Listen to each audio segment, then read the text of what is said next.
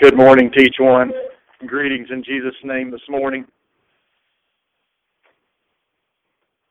Something that has been on my mind the last little bit as we deal with issues at school, as we deal with issues in church, and even in issues in our home and maybe even a broader sense, the nation. One of the things that has just been kind of ringing in my mind is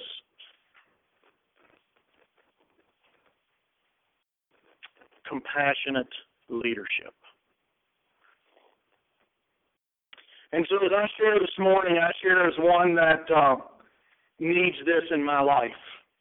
Compassionate leadership. Does that mean that with compassion that there's weakness? Not necessarily. But with compassion there is a requirement or a need for us as men and even women, some in leadership roles, whether it's in Sunday school, in the home, or even the classroom. Sometimes there is a need for compassion, and sometimes that's hard to come by. Because we feel like sometimes, they need judgment instead of compassion. And sometimes we face that in the classroom. And we think that we need to administer judgment or justice to take care of the issue. I want you to turn with me, if you will. We're going to look at a couple of examples in Scripture of leadership. And the first one I want to look at is Abraham. So Genesis chapter 12. And I marvel at this man as I read about him time and time again, as I look at the example that he set as someone called of God, someone that was the leader of his home, someone that was called to represent God and his children. I just marvel again. Abraham was a true leader in a sense that he led by example. He led in obedience. He led in humility. And he led in selflessness. And as we look at this part of this account of Abram's life, I want us to try to glean some thoughts from how Abram led. In Genesis chapter 12, starting at verse 1, it says, Now the Lord had said unto Abram, Get thee out of thy country and from thy kindred, and from thy father's house unto the land that I will show thee. And I will make of thee a great nation, and I will bless thee, and make thy name great, and thou shalt be a blessing. And I will bless them that bless thee, and curse him that curseth thee, and in thee shall all families of the earth be blessed. And so what did Abram do? He responded in leadership. He responded to God in obedience. And it says, So Abram departed, as the Lord had spoken unto him, and Lot went with him. And Abram was 75 years old when he departed out of Haran. And Abram took Sarah his wife, and Lot his brother's son, and all their substance that they had gathered, and the soul that they had gotten in Haran, and they went forth to go into the land of Canaan. Into the land of Canaan they came. And we see in the New Testament, in the faith chapter of chapter 11, it says, By faith Abraham, when he was called to go out into a place which he should after receive an inheritance, obeyed, and he went out, not knowing whither he went. God called, Abram responded, and with that response, he took a multitude with him. He took his wife, he took his nephew, he took all of his inheritance and his servants and his herdmen. And it says in chapter 13, I want you to turn there, Genesis chapter 13. It says, and Abram went up out of Egypt, he and his wife and all that he had, and Lot with him, into the south. And Abram was very rich in cattle and silver and gold. And he went on his journeys from the south, even unto Bethel, unto the place where his tent had been at the beginning.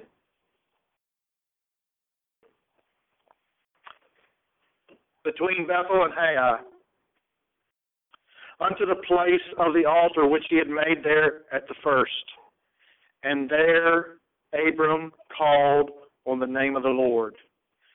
He had gone into Egypt because of some tough times. And then he left Egypt and went back unto this place between Bethel and Hai. And it says he went to that place of the altar which he had made there at the first. And he did business with God first. It says, and there Abram called on the name of the Lord. He was taking care of that proper leadership of leading his family in worship. And all those that were with him, putting God first, but leading his family. Verse 5, and Lot also went with Abram, had flocks and herds and tents, and the land was not able to bear them, that they might dwell together, for their substance was great, so that they could not dwell together. And there was a strife between the herdmen of Abram's cattle and the herdmen of Lot's cattle, and the Canaanite and the Perizzite dwelled in the land. And it looks like here that there was a lot of cattle, a lot of animals, there were a lot of herdmen, and there was some ongoing strife in some of this grazing land. But Abram was not just idly sitting by waiting for things to erupt, but he was proactive. He was watchful. And it says here, and Abram said unto Lot, let there be no strife, I pray thee, between me and thee, and between my herdmen and thy herdmen, for we be brethren. And I want us to look at that. Abram not only led his family to a place where they knew not, but he also led them in worship. But along with that leading in worship, he was aware and watching for things that could come up that could cause trouble. And when he saw this trouble arise, it says he did something about it. He was proactive. He didn't wait till the walls came tumbling down, but he said, let there be no strife, I pray thee, between me and thee, and between my herdmen and thy herdmen, for we be brethren. In other words, I care about you. I care about our substance, and I care about our families. And so let's deal with this issue before it gets way out of control. Verse 9. Is not the whole land before thee? Separate thyself, I pray thee, from me. And if thou wilt take the left hand, then I will go to the right. If thou depart to the right hand, then I will go to the left. That is pretty noble. Because this land that they had gone into, God had promised to Abram. And all of this land that God had shown him, he said, this will be for you, for your seed, and you will be blessed, and you will bless all in the years to come. But there was strife that arose, and Abram was proactive. And he said to Lot, you take the right, I'll take the left. You take the left, I'll take the right. You choose. And it says in verse 10, and Lot lifted up his eyes and beheld all the plain of Jordan. Now, don't you think that Lot and Abram had seen all of this land before? Absolutely. There's no question in my mind that they had seen all this land before. But it put a new twist on it when Abram said to Lot, you take this, I'll take that. You take that, I'll take this. And suddenly, Lot lifted up his eyes. And it says, he beheld all the plain of Jordan, that it was well watered everywhere before the Lord destroyed Sodom and Gomorrah, even as the garden of the Lord, like the land of Egypt, as thou camest unto Zoar. Lot looked at that beautiful plain. He looked at that well-watered land, and it looked as if it was the garden of Eden. And it says, then Lot chose him. All the plain of the Jordan. All the plain of Jordan. And Lot journeyed east, and they separated themselves, the one from the other. And Abram dwelled in the land of Canaan. And Lot dwelled in the cities of the plain, and pitched his tent toward Sodom. Abram saw something brewing. He saw that there was strife between his herdsmen and Lot's herdsmen. And his response was, look at all this land. Let's not have any strife here, but you choose. Abram was the elder.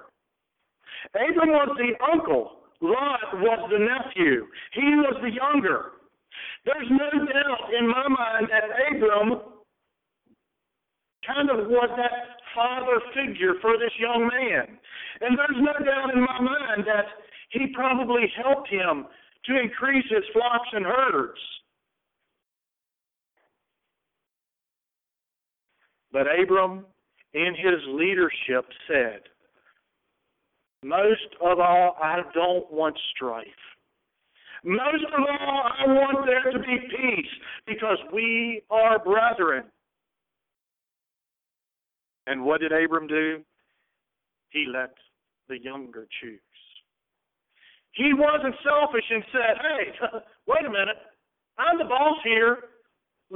I'm going to take the well-watered, fertile plains down here, and you can have the hill country, because you're younger, you can climb hills better than I can. No, he allowed him to choose first. And I think that says a lot about Abram's character. He was a man that had compassion. Abram could have said, no, I think it's too much danger down there near these evil cities. And I think you should stay up in the hill country. I am more mature than you spiritually. I can handle it down there. But no, he didn't. He allowed this younger man, and I believe that Lot was a grown adult, well able to care for himself, his family, his herdmen. But it says that Lot looked to that well-watered plain, and he chose those cities, and it says that he pitched his tent toward Sodom. And it says that Abram dwelled in the land of Canaan, and Lot dwelled in the cities of the plain and pitched his tent toward Sodom. But verse 13 says, but the men of Sodom were wicked and sinners before the Lord exceedingly. Do you think they didn't know that?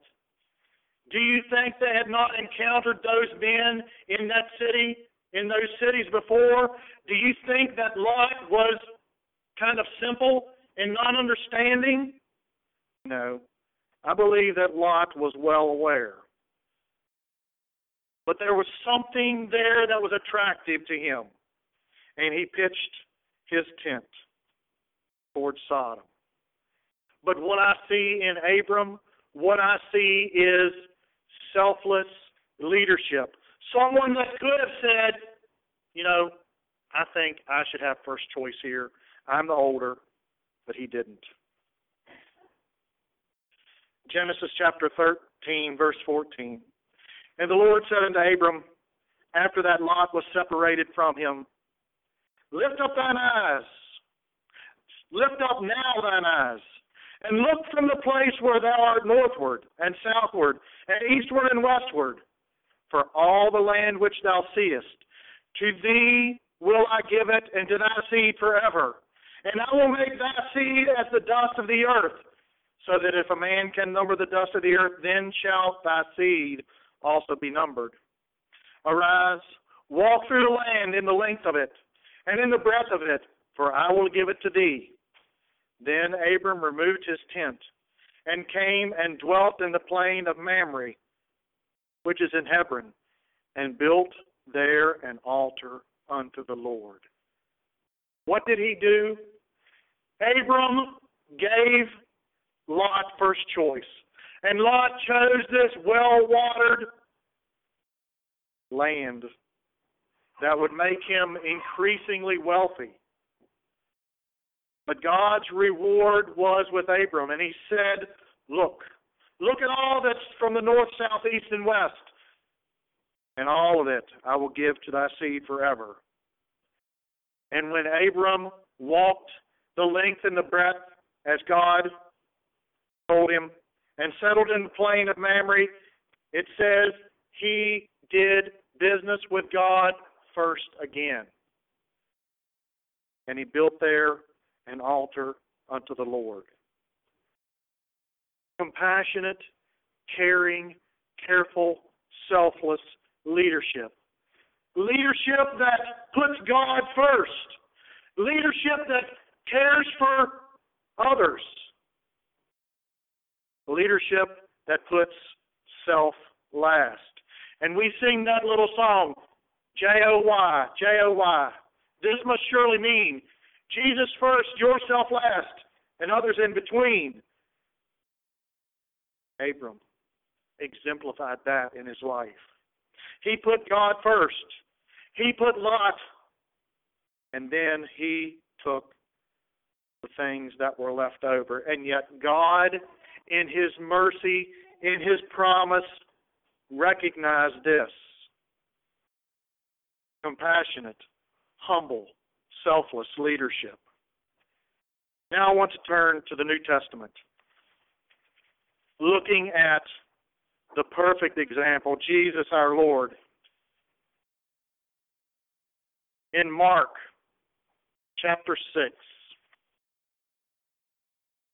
In Mark chapter 6, this was soon after John the Baptist was beheaded. The disciples and Jesus went away together. In Mark chapter 6, verse 31, Jesus said to his disciples, "Come ye yourselves apart into a desert place, and rest a while. For there were many coming and going, and they had no leisure so as to eat. And they departed into a desert place by ship privately.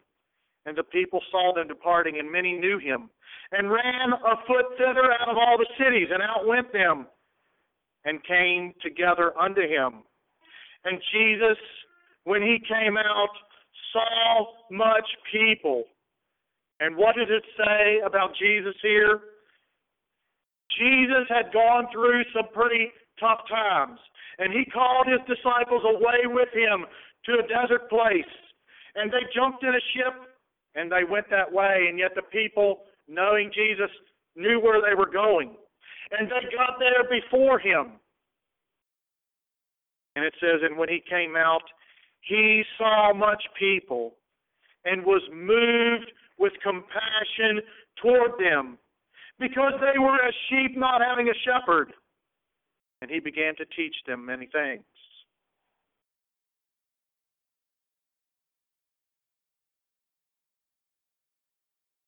Jesus, even in his physical state, being tired and needing to get away, he saw these people needing direction. And he was willing to take the time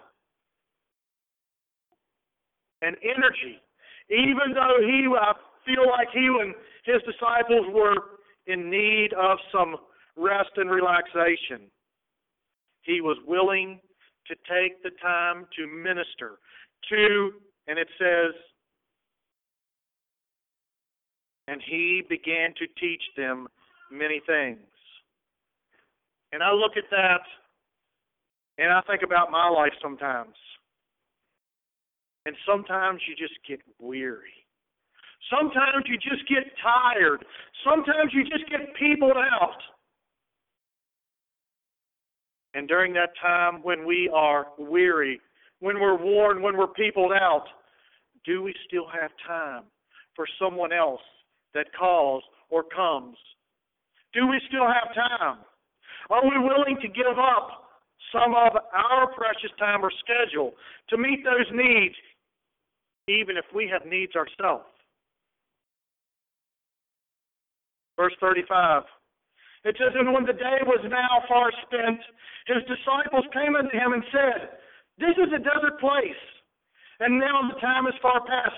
Send them away, that they may go into the country round about, and into the villages, and buy themselves bread, for they have nothing to eat.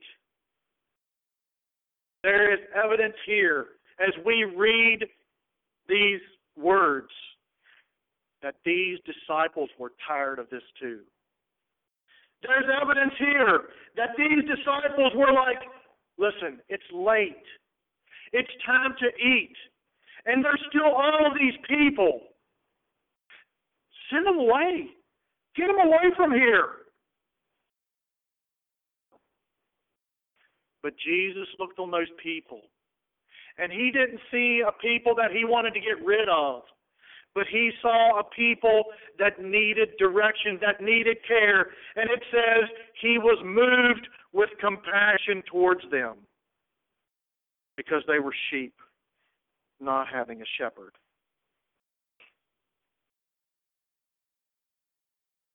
Jesus not only saw a physical need in these people to feed them, but he saw a spiritual need in this people, needing teaching, needing direction, sheep without a shepherd. And Jesus was willing to go that extra mile, to do that extra deed, to minister just a little bit more, even though he and his disciples were weary. And Jesus' response in verse 37 says, and he answered and said unto them, give ye them to eat. And they say unto him, and I can see sarcasm written all through this statement. Jesus answered and said unto them, give ye them eat. And they say unto him, shall we go and buy 200 pennyworth of bread to give them to eat?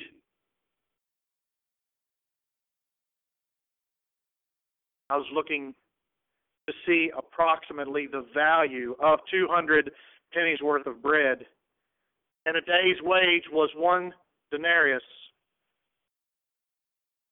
And apparently that was for a farm laborer making minimum wage, 1 penny. And so this 200 pence was about 7 months' wages. And making minimum wage today, it was about $14,500 making minimum wage. And their question was, are you saying you want us to go spend 7 months' worth of wages to feed these people that are here too late? Send them away.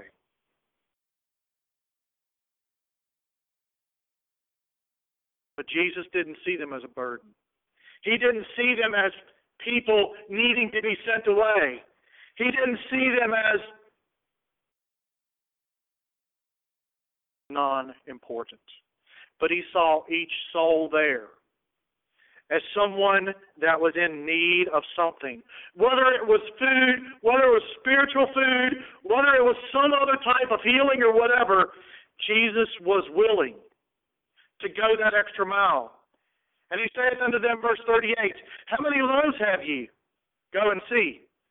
And when they knew, they say 5 and 2 fishes. And he commanded them to make all sit down by companies upon the grass, green grass, and they sat down in ranks by hundreds and by 50s. And when he had taken the 5 loaves and the 2 fishes, he looked up to heaven and blessed and brake the loaves and gave them to his disciples to set before them. And the 2 fishes were divided, and the 2 fishes divided he among them all. And they did all eat and were filled. Wow. We look at this account and we think about these barley cakes and a couple of fish. And we think about all of these people that are sat down on this hillside, this countryside, and we think, that's a cute story. But it wasn't just a story. It was the master creator providing for people that he cared for, that he had compassion for. And it says, and they all did eat and were filled. And they took up 12 baskets full of fragments and of the fishes. They had 5 little barley loaves. And they came back with 12 baskets of fragments and of the fishes. And they that did eat of the loaves were about 5,000 men, and women and children on top of that. When Jesus saw this multitude of people, it says his heart was touched. And he was willing and had compassion on them. And he ministered to them. Physically, spiritually, emotionally, he ministered to them. Even in his tired state and the disciples' tired state, he was willing to put forth the extra effort. And that displays the compassion that we see in the gospel. And then we look over in John chapter 8. Another example of Jesus' leadership and compassion. In John chapter 8,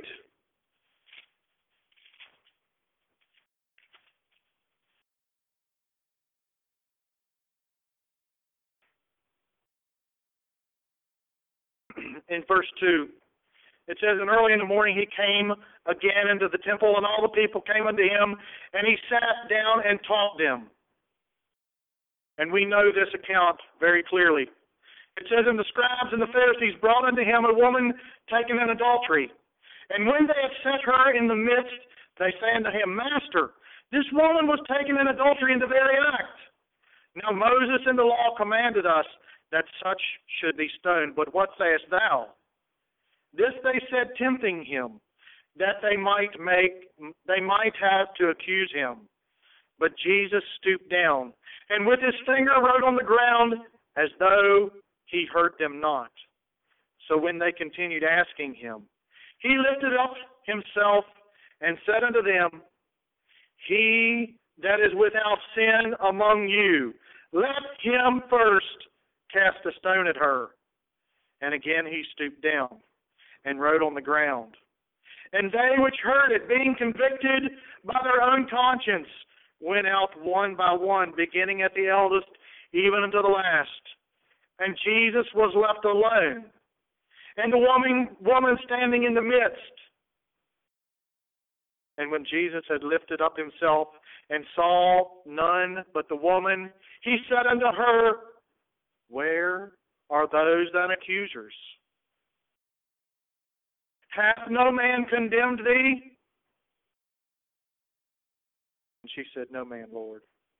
And Jesus said unto her, and I believe that it was full of compassion and care for her, because he knew that she was caught in the very act of something that she deserved death according to the law. And she said, no man, Lord. And Jesus said unto her, neither do I condemn thee. Here's some instruction. Go and sin no more. And I am convinced that this woman left there with a pardon and a freedom upon her heart and her mind, her body, that she will never forget. Because she deserved death according to the law. And these men, these scribes and Pharisees, according to the law, had every right to stone her until death. But Jesus, in His compassion, looks further than just the offense. But He looks at the heart. He looks at the motive. He looks at other people. And those that brought this woman caught in the act, Jesus said, all right, if you're guilt-free, right here's a pile of stones. Pick up those stones if you are guilt-free. Let judgment begin. But that judgment began in the hearts of those men. And one by one, that judgment, that convicting power, the compassion that Jesus shared with this woman sent those men packing.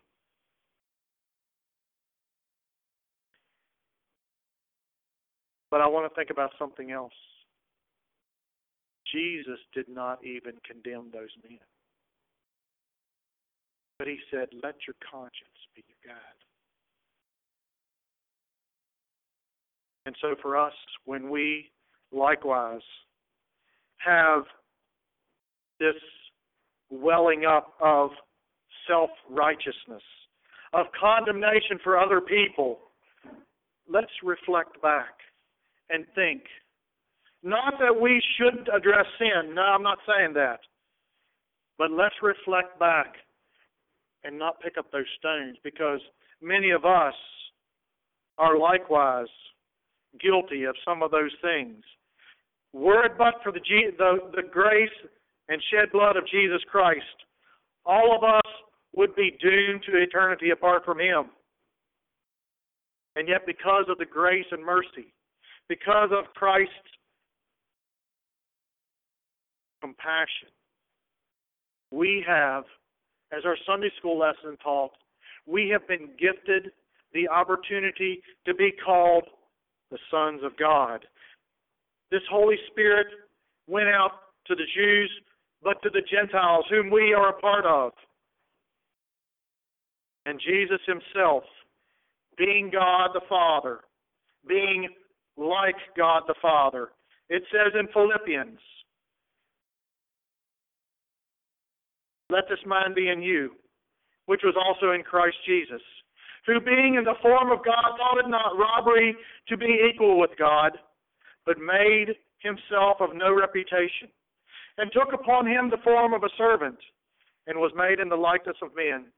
And being found in fashion as a man, He humbled Himself, became obedient unto death, even the death of the cross. Jesus Christ, our Lord, our Creator, our Savior, the King of kings and Lord of lords, came as a servant, reaching out with compassion to the Jews and the Gentiles alike.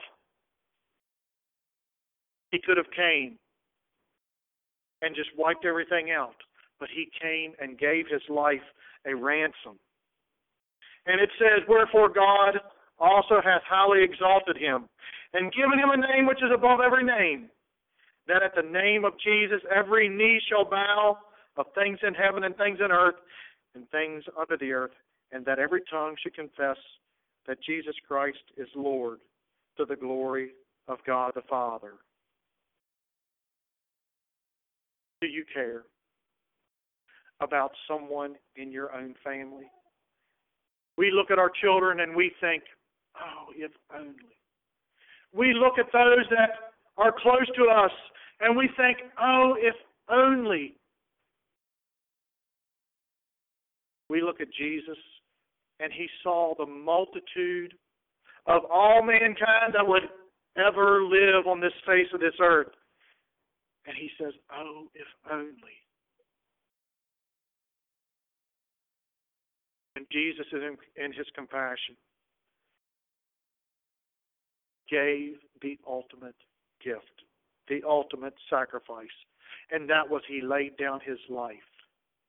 How much more should we, as brothers and sisters, lead out with compassion, with humility, with love? with selflessness. Hebrews 4, verse 14 says, seeing then that we have a great high priest that has passed into heavens, Jesus, the Son of God, let us hold fast our profession. For we have not an high priest which cannot be touched with the feelings of our infirmities, but it says, but was in all points tempted like as we are, yet without sin. Christ provided a way for us. He knows the struggles we have, and His compassion and His desire for each one of us